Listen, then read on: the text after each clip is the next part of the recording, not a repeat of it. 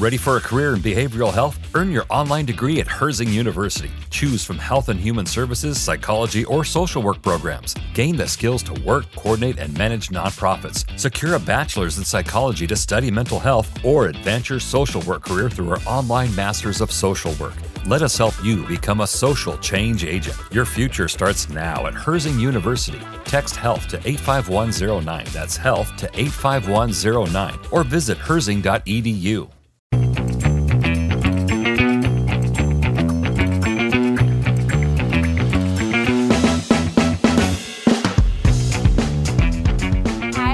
Welcome back to Teacher Quit Talk. I'm Fraz. I'm Miss Redacted, and we will allow our guests to introduce themselves.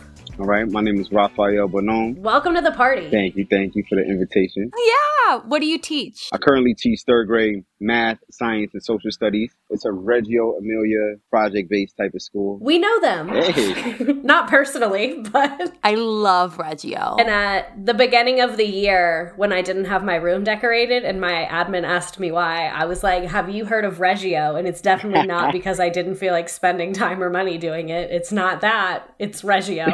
And what was their response to that? They had bigger fish to fry. My go-to is whenever an administrator, is like, why aren't you? You need to start talking about a study, even if you're making it up, and they'll just kind of become overwhelmed and be like, okay, bye. That's valid. They're like, okay, next. You're like, according to this research study by the American Pediatric Association, actually, I was meaning to talk to you about this.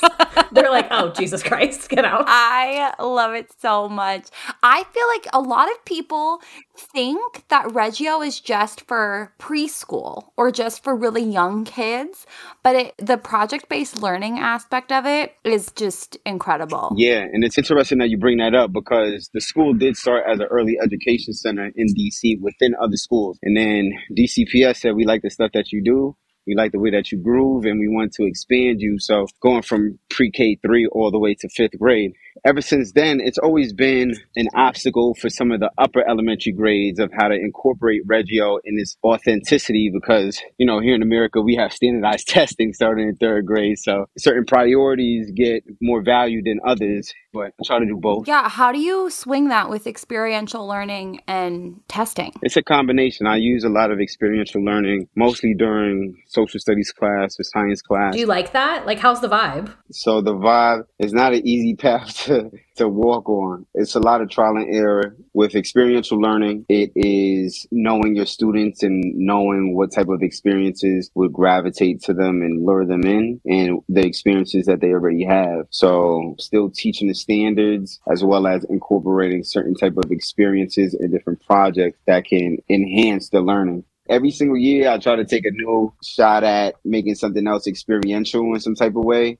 There's some years where I've been very successful. There have been other years where it's like, ooh, I could have done much better. And then especially for elementary school, when we talk about social studies topics, and if any topic, really, if you want to get that experiential learning, it takes a lot on the teacher to front load and create certain things and be aware of the different outcomes that can happen, right? So that all takes years of experience of just knowing how kids react usually in whatever grade you teach. But it's fun. It's fun though. Yeah, I loved talking to you. For those of you listening who, I don't even know if I told you, Redacted, I met you at the AFT conference and we did a mini interview and it broke. It literally sounded like we were underwater. And I was like, A, that's horrible. But B, I was like, I do have a podcast and we could just have the same conversation over again. So experiential learning is you're learning based on experiences. But you mentioned that there are some things where experiential learning should just never be used for. And I think that's where some of us have seen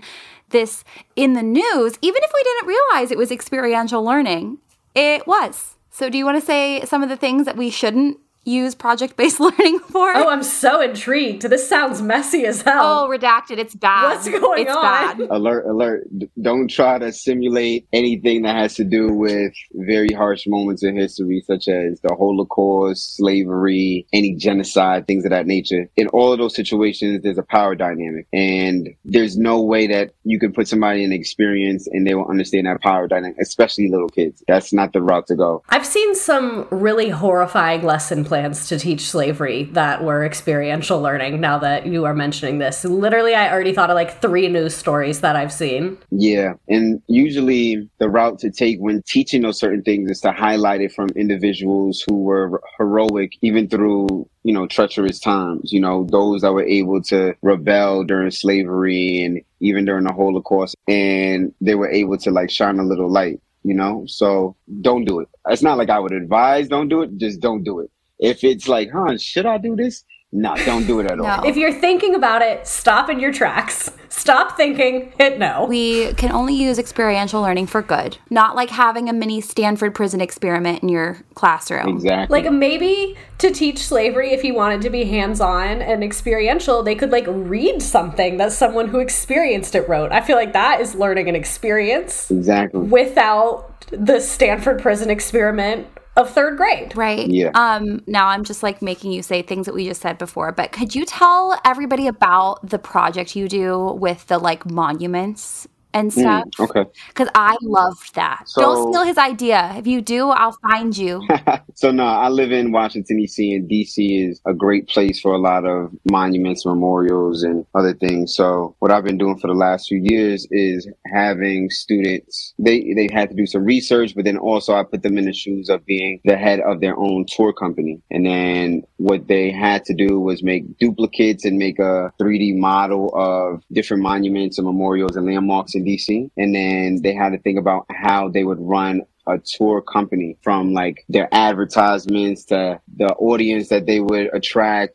Some students in the past have said, yeah, our tour company is going to allow pets. Our tour company is going to give free Skittles, so all these different type of approaches. Some were like, we're going on Segway, Segway scooters. Some were like, well, we're going to take one of those boat tours, so they get very creative with that. But it's to teach also entrepreneurship. And because the city is not so large, a lot of these students actually see a lot of these things that they're discussing and trying to persuade people. And then we had a culminating event where people would come, they would see the different tour companies, and then we would have like a scoreboard, right? So people came, they listened to the whole spiel that kids did. They did a Canva project. They had to get in character as if they were the tour company manager, so that type of experience is something that's kind of safe, right? It's not anything that can go left field and come back at you and your principal is knocking on your door like, I don't know if you should have touched on that. But maybe next time with the human rights violations, we don't do that in that way. I think like the choice and voice that students have in project-based learning is so beautiful. And like the things that you mentioned, like just like the Segways and the Skittles, it's like the things that they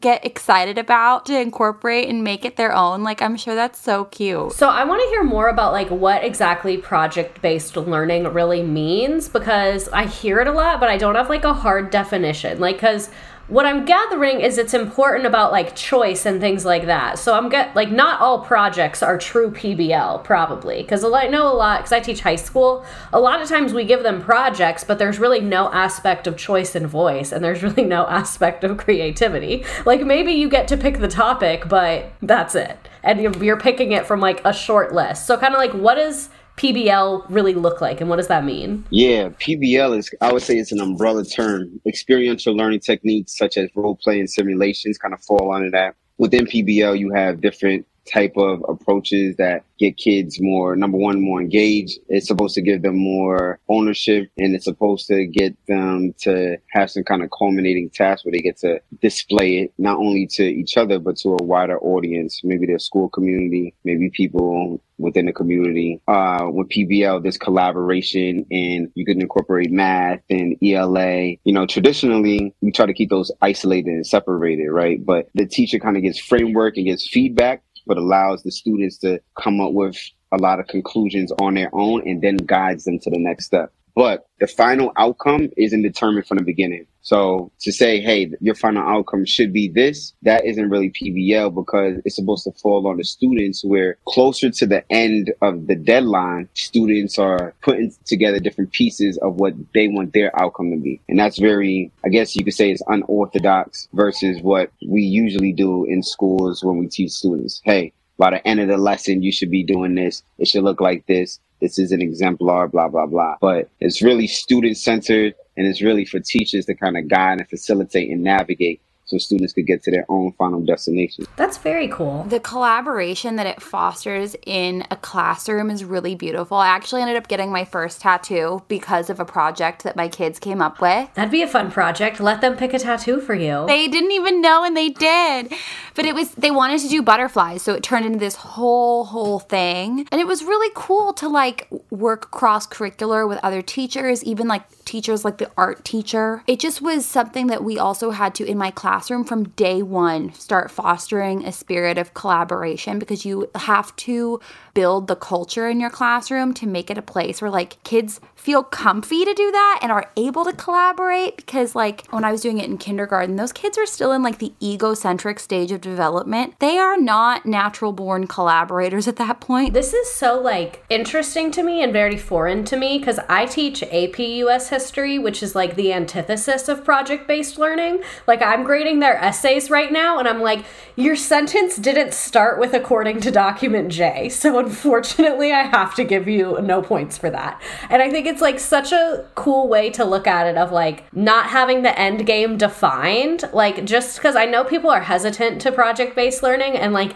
in theory, I'm with you, but just like my knee-jerk reaction to not having an end game in mind, because I've only ever taught heavily standardized tested course, I like filled with anxiety. I was like, oh my God, we don't have an end game. You have to teach with the end in mind. That's the whole thing. I think you kind of do start with the end in mind in a way, though. Like the kids have to pose like some kind of challenge or question, or you pose it for them. Like, correct. They're not going like super rogue, you know? Yeah, but I even mean like anytime we have something, a big thing at least that I've always been pushed to do, and I'm not saying this is right, but I'm just saying it's right to get high standardized test scores if that's what your priority is, which I don't think should be the priority of the education system, is like showing a model of what's perfect. So like when we're doing our document-based essays, I show them another kid's that's perfect and like how they scored all the points. So that's what's crazy to me, is because like I live in such like a rigid system, and it sounds so fun to be able to like kind of let their little flags fly and do their thing and be creative and have free Skittles. Well,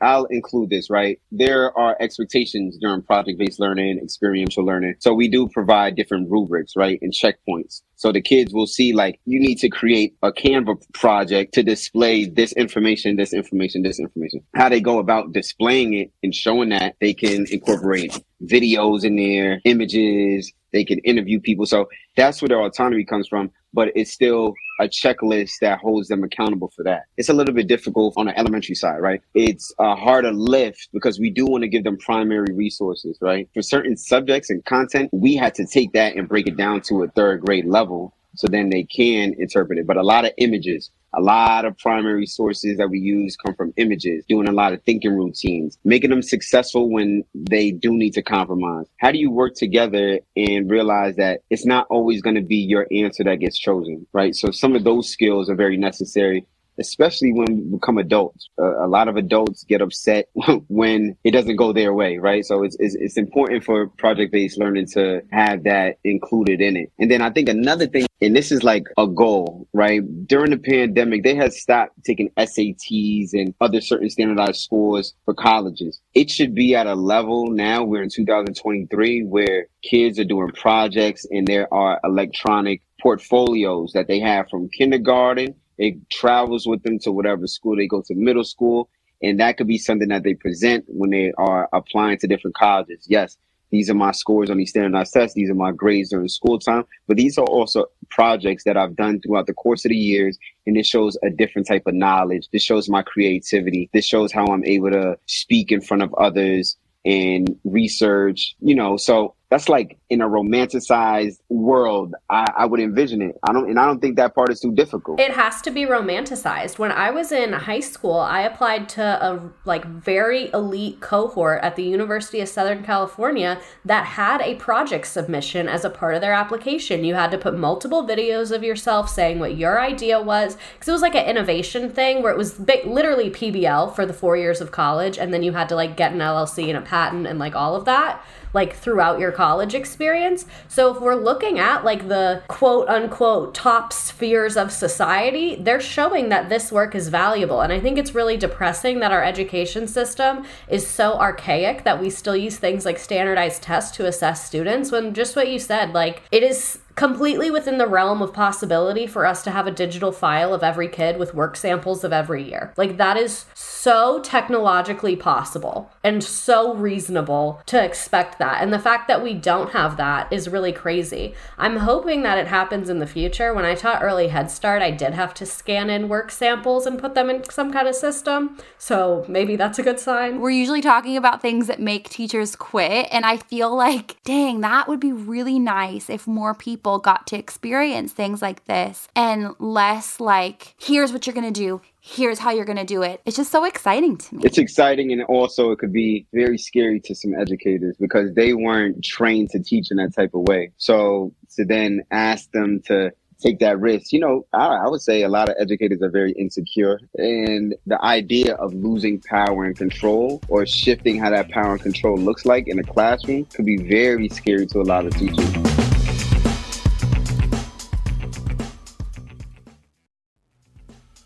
Another part of it too is like project-based learning in general. It's also a lot of work. That's what I was about to say. It sounds like a very heavy lift on planning and prepping and grading and collaboration. Like it sounds great, but this sounds like a lot of people. It is a lot easier in some ways to have a boxed curriculum that tells you this is your assessment, this is how you're assessing students, this is how they're going to show what they know, whereas this is an opportunity for students to be assessed on the same standard but show their knowledge in a different way. And that's so amazing for accessibility and like cultural relevancy and all these things that we want to foster in a class community. But it's also a lot of work. I would definitely say for individuals who've never done it before, go to somebody who has done it before and ease your way into it. Like, don't even try to do a project every quarter. Usually I probably do like 3 or 4 unit or bigger projects, and that takes a lot out of me. Like, there was another project I did last year that talked about the neighborhood that I teach in. And after the assassination of Dr. King, that whole neighborhood basically got burnt down. There were a lot of riots happening. So, showing my students primary sources of just the images, right? Of just seeing that. So they could say like, wow, I've been on that street. Like, how can it look like that? And then how can it look like what it looks like now? So I took an approach of creating the story that they were back in the late 60s and they were given the task of revitalizing that neighborhood and making businesses. And there were different obstacles and challenges that came about that. But it really is looking for moments where you can engage kids some more. Like, how do certain things that we teach in a curriculum connect to real life?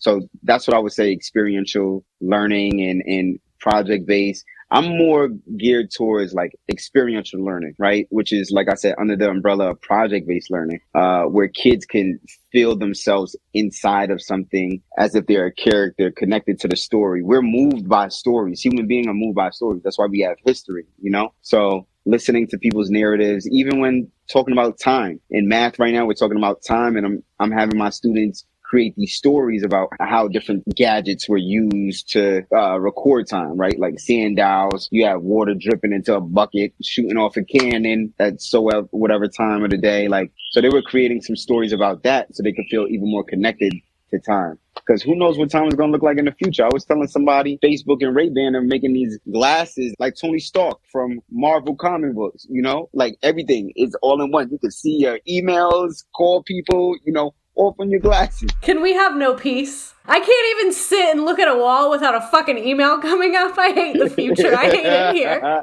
don't want to see my Gmail account in my glasses. I don't even want to see my Gmail account on my computer. Let's get rid of that feature. For me, like, one thing I love about teaching is those light bulb moments. And it's like light bulb after light bulb when you're doing this type of teaching and learning. Because like you mentioned, the scaffolding, like the breaking down of these big concepts into smaller things. But like a lot of the scaffolding also seems to happen in an organic way. Like as you progress on the journey of the story, where it's like you start discovering things rather than just like somebody telling it to you. It's just so powerful. It's so cool. And like I remember loving like what they call in project-based learning, like the dessert projects. Like after you finish a unit, you do the big project. And that's like the culmination thing.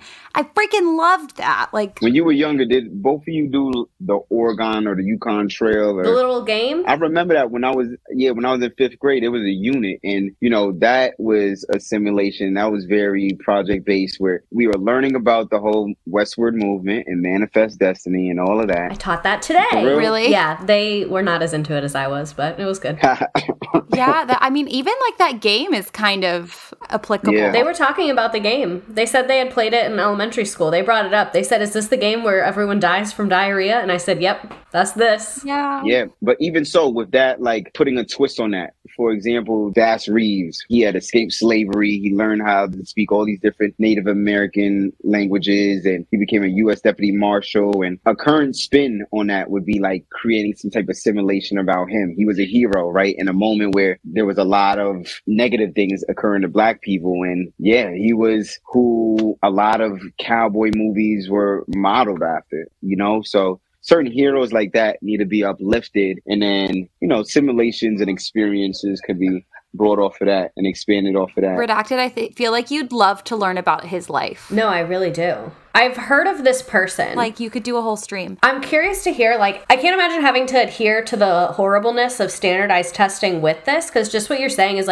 you can go so deep on anything, and then, the thing that I'm dealing with right now is I only have a semester with these kids to teach them all of U.S. history, from literally, colonial times all the way up to the year 2000. So how do you kind of find that balance of still because one thing that's difficult for me as an educator, and I always find myself on the fence of, is do I want to do this thing like PBL or other things that I know are going to benefit you, that I know are good for learning, but ultimately are going to set you up to not do well on this standardized test that is going to be on your transcript that you're applying to college with. So it's that really tough kind of in between of I feel like either way you're right and either way you're wrong. So how do you kind of find that balance of the testing versus the diving deep into the more beneficial stuff? Maybe I'm not the best to ask this type of question because I've always been a rebel, and I've always known that the SATs are just predictors of who will do well their freshman year of college. It doesn't say who will graduate. They don't predict that. When they look at the studies, there's not even any correlation between performance on the SAT and grade performance in college. One of the only correlating factors they can find to the SAT is parental income. Yeah, so those are gatekeepers, right? Those experiences being taught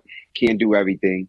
Some things have to give, some things have to go. I'm not going to tell every teacher to try to give it that risk. People have their jobs and their livelihood. I just know for me personally, I know that there needs to be a combination of both. And I've done that. Even when my admin was like, "Hey, what are you doing?" I'm like you mentioned earlier, I've done the research. I've looked at scholarly articles to prove that, right? Sometimes it doesn't go well, but I gotta stick to my core, right? And then the school that I'm in now actually fosters things like that. So I would advise teachers, if you naturally feel connected to doing a lot of project-based learning and your school does not approve that and your admin doesn't support, please start looking for another school. And it's easier said than done. Literally everyone's hiring, right?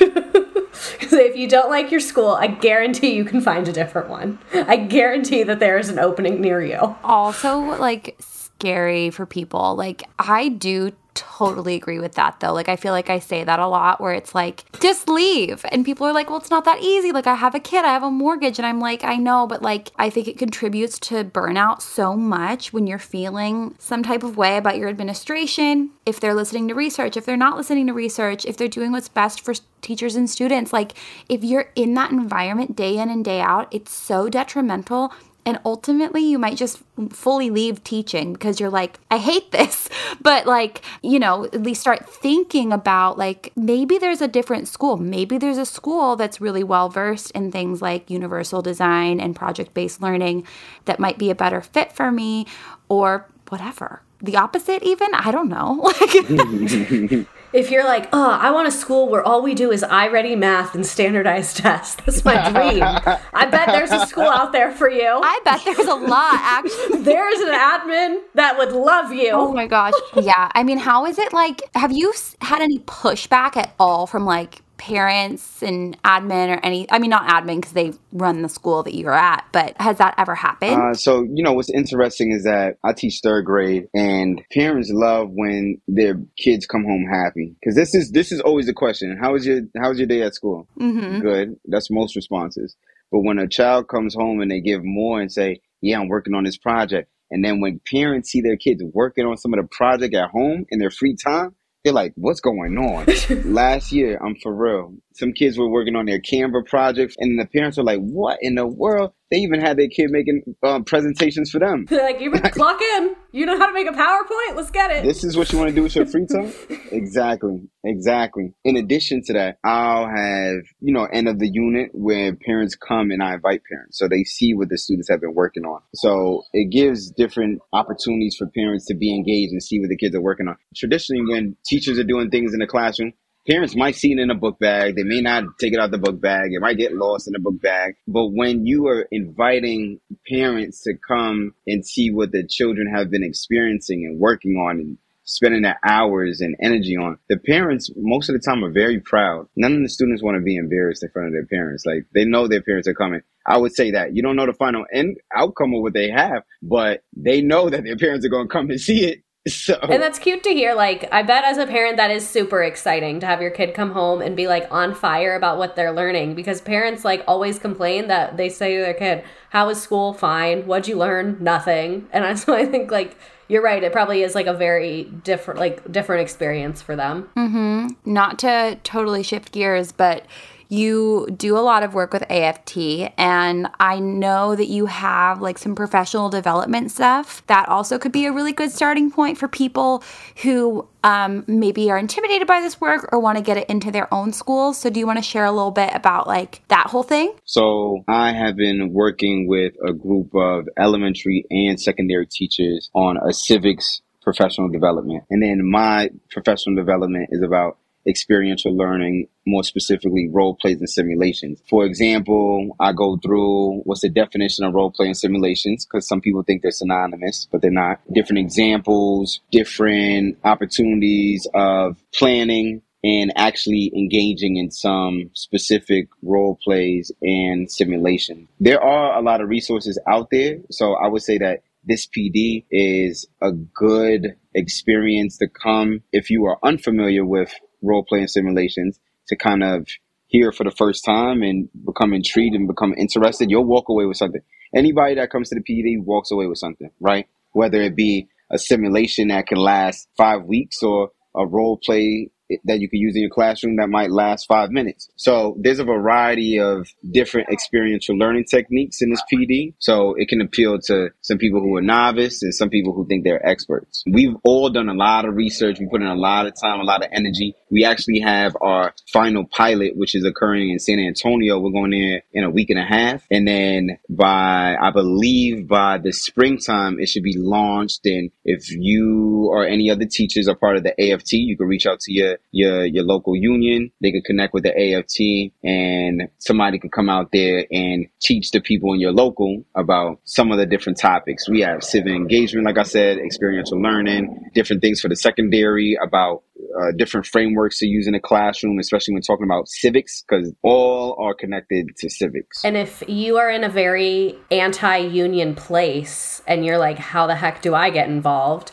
Look, a lot of anti-union states have a teachers association, so they don't have rights, but they do get you access to things like AFT. So if you can't join a union, look to see if there's an educator association, and they will probably have some cool, helpful stuff. They will not be able to get you duty-free lunch or a raise, but they have cool PD. Something also before I do any type of experiential learning is funds of knowledge. So to learn more about the cultures of my students that I had that year, I do that. So then I'm just aware of what I can incorporate when I do start to use different role plays, techniques, or simulations in the classroom, that kids can say like, oh, I already know something about this, or I'm already connected to this. They come with a few prior experiences and prior knowledge. So it's important that you know the culture of all the students that you work with, and that they can kind of share that and have the opportunity of sharing that with others. You talked about getting students to feel comfortable enough. It's like comfortable and also vulnerable enough where they get to act out or do these different things with their classmates to break those barriers. The way that I do that is with the fund of knowledge.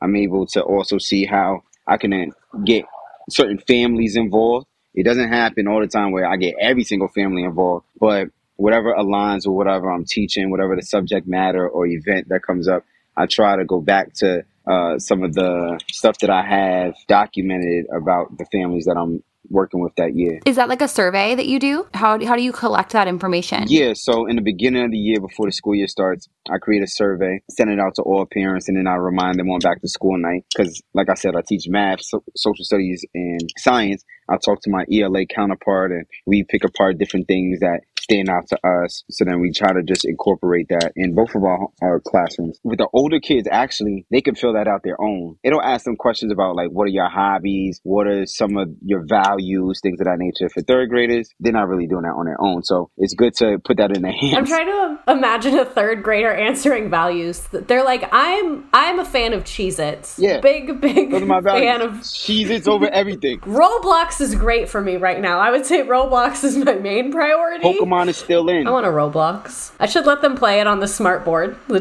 giant. Right.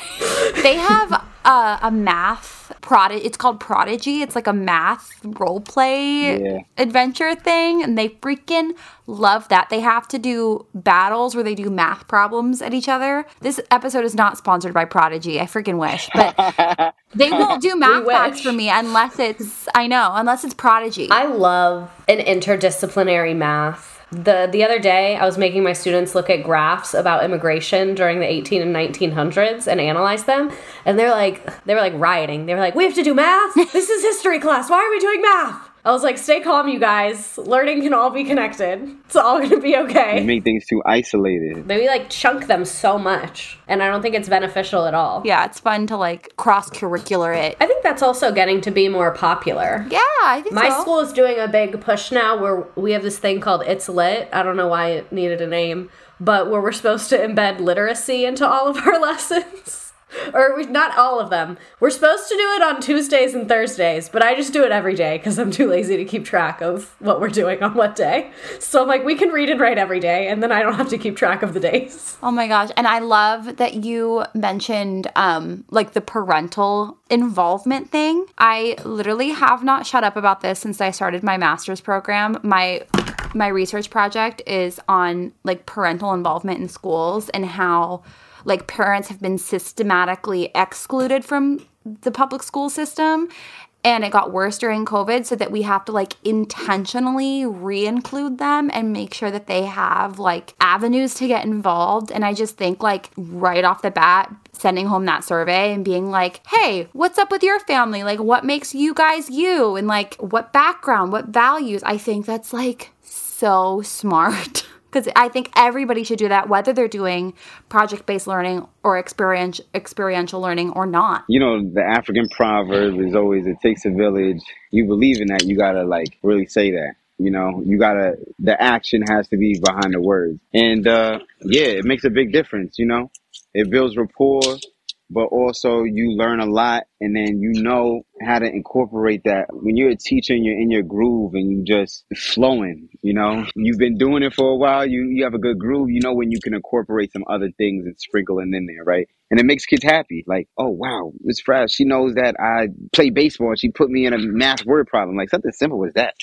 Something that simple could make kids so happy. Yeah, we all just want to be seen. Like at the end of the day, like we just want somebody to like see us and value what we bring to the table. I love putting a kid's name in a problem. They get so excited. I don't get to do that often, but when there's the opportunity, it's fun. Makes them a celebrity. Yeah. Some kids hate it and they're like, the extroverts for sure. Oh, I'm laggy. I can feel it. Yeah, you are a little lag, but we still like you. Okay, thanks. See, I told you technology. Seven planets are in retrograde, or what did I say? 6? Mm-hmm. We're just choosing to blame the planets in retrograde. Something needs to be the scapegoat because some of this stuff is like, there was one day my mom had come to visit, so she asked me to take the day off. It was a Thursday. I came back on Friday. I got a note from the substitute. The substitute was like, I've seen your kids do well, but today they didn't. And I was like, oh boy. So I showed the kids a note. And even on that Friday, I'm like, something's strange. And it took for real, like a whole week. The whole next week, it was like the kids, it was like, who are you? They looked at me like, who are you? And I'm like, me, you forgot me? I'm the teacher. Like,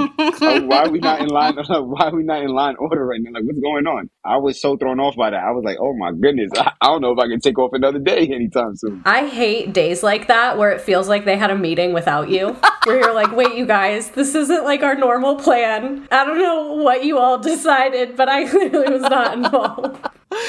They're I can't say the words. Conspiring against you. There we go. Honestly, if they did, I'd be proud of that collaboration. I'd be like, you guys all worked together on something, so I'm going to celebrate that. Even right now, I'm teaching the students about the local government. So we're going to have these elections, and then students are going to make bills to send to the principal. And I have something set up where there are council members that are going to come to my classroom, and we're going to see where the council members in DC do their hearings. And I've been teaching the students about power, different forms of power. And, you know, I learned this from this social justice Harvard Project Zero PD, but they said that there were 4 versions of power: power to do something, power over something, power with something, and then power within something. So you could fill in something with other words, right? You know, so we've been discussing that, and I've been telling the kids that they have power, right? Like, you have the power over your body to stand in line and follow the expected behavior. You have the power to choose your hats if you want to come to school with a hat. You have the power to trade your Pokemon cards. One kid today was like, you know what, Mr. Bonhomme? You have power, but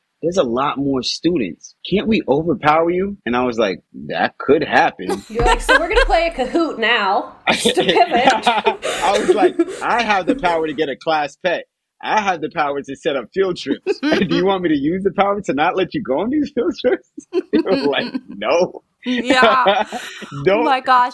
I remember the feeling of being in my first classroom where I was like, there are 27 of them and one of me. Like, if they figure what your students figured out, we could wrap this up today. It could be all over.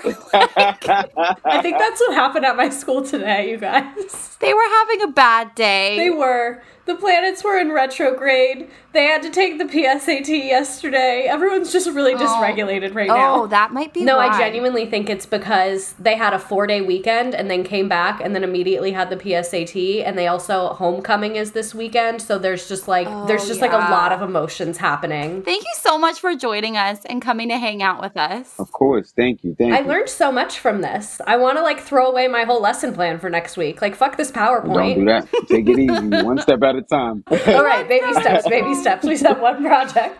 One project, you guys. Take it slow. Take it slow. Thank you all for listening to Teacher Quit Talk. We love you so much, and we'll see you next week. Mwah. Mwah. Bye.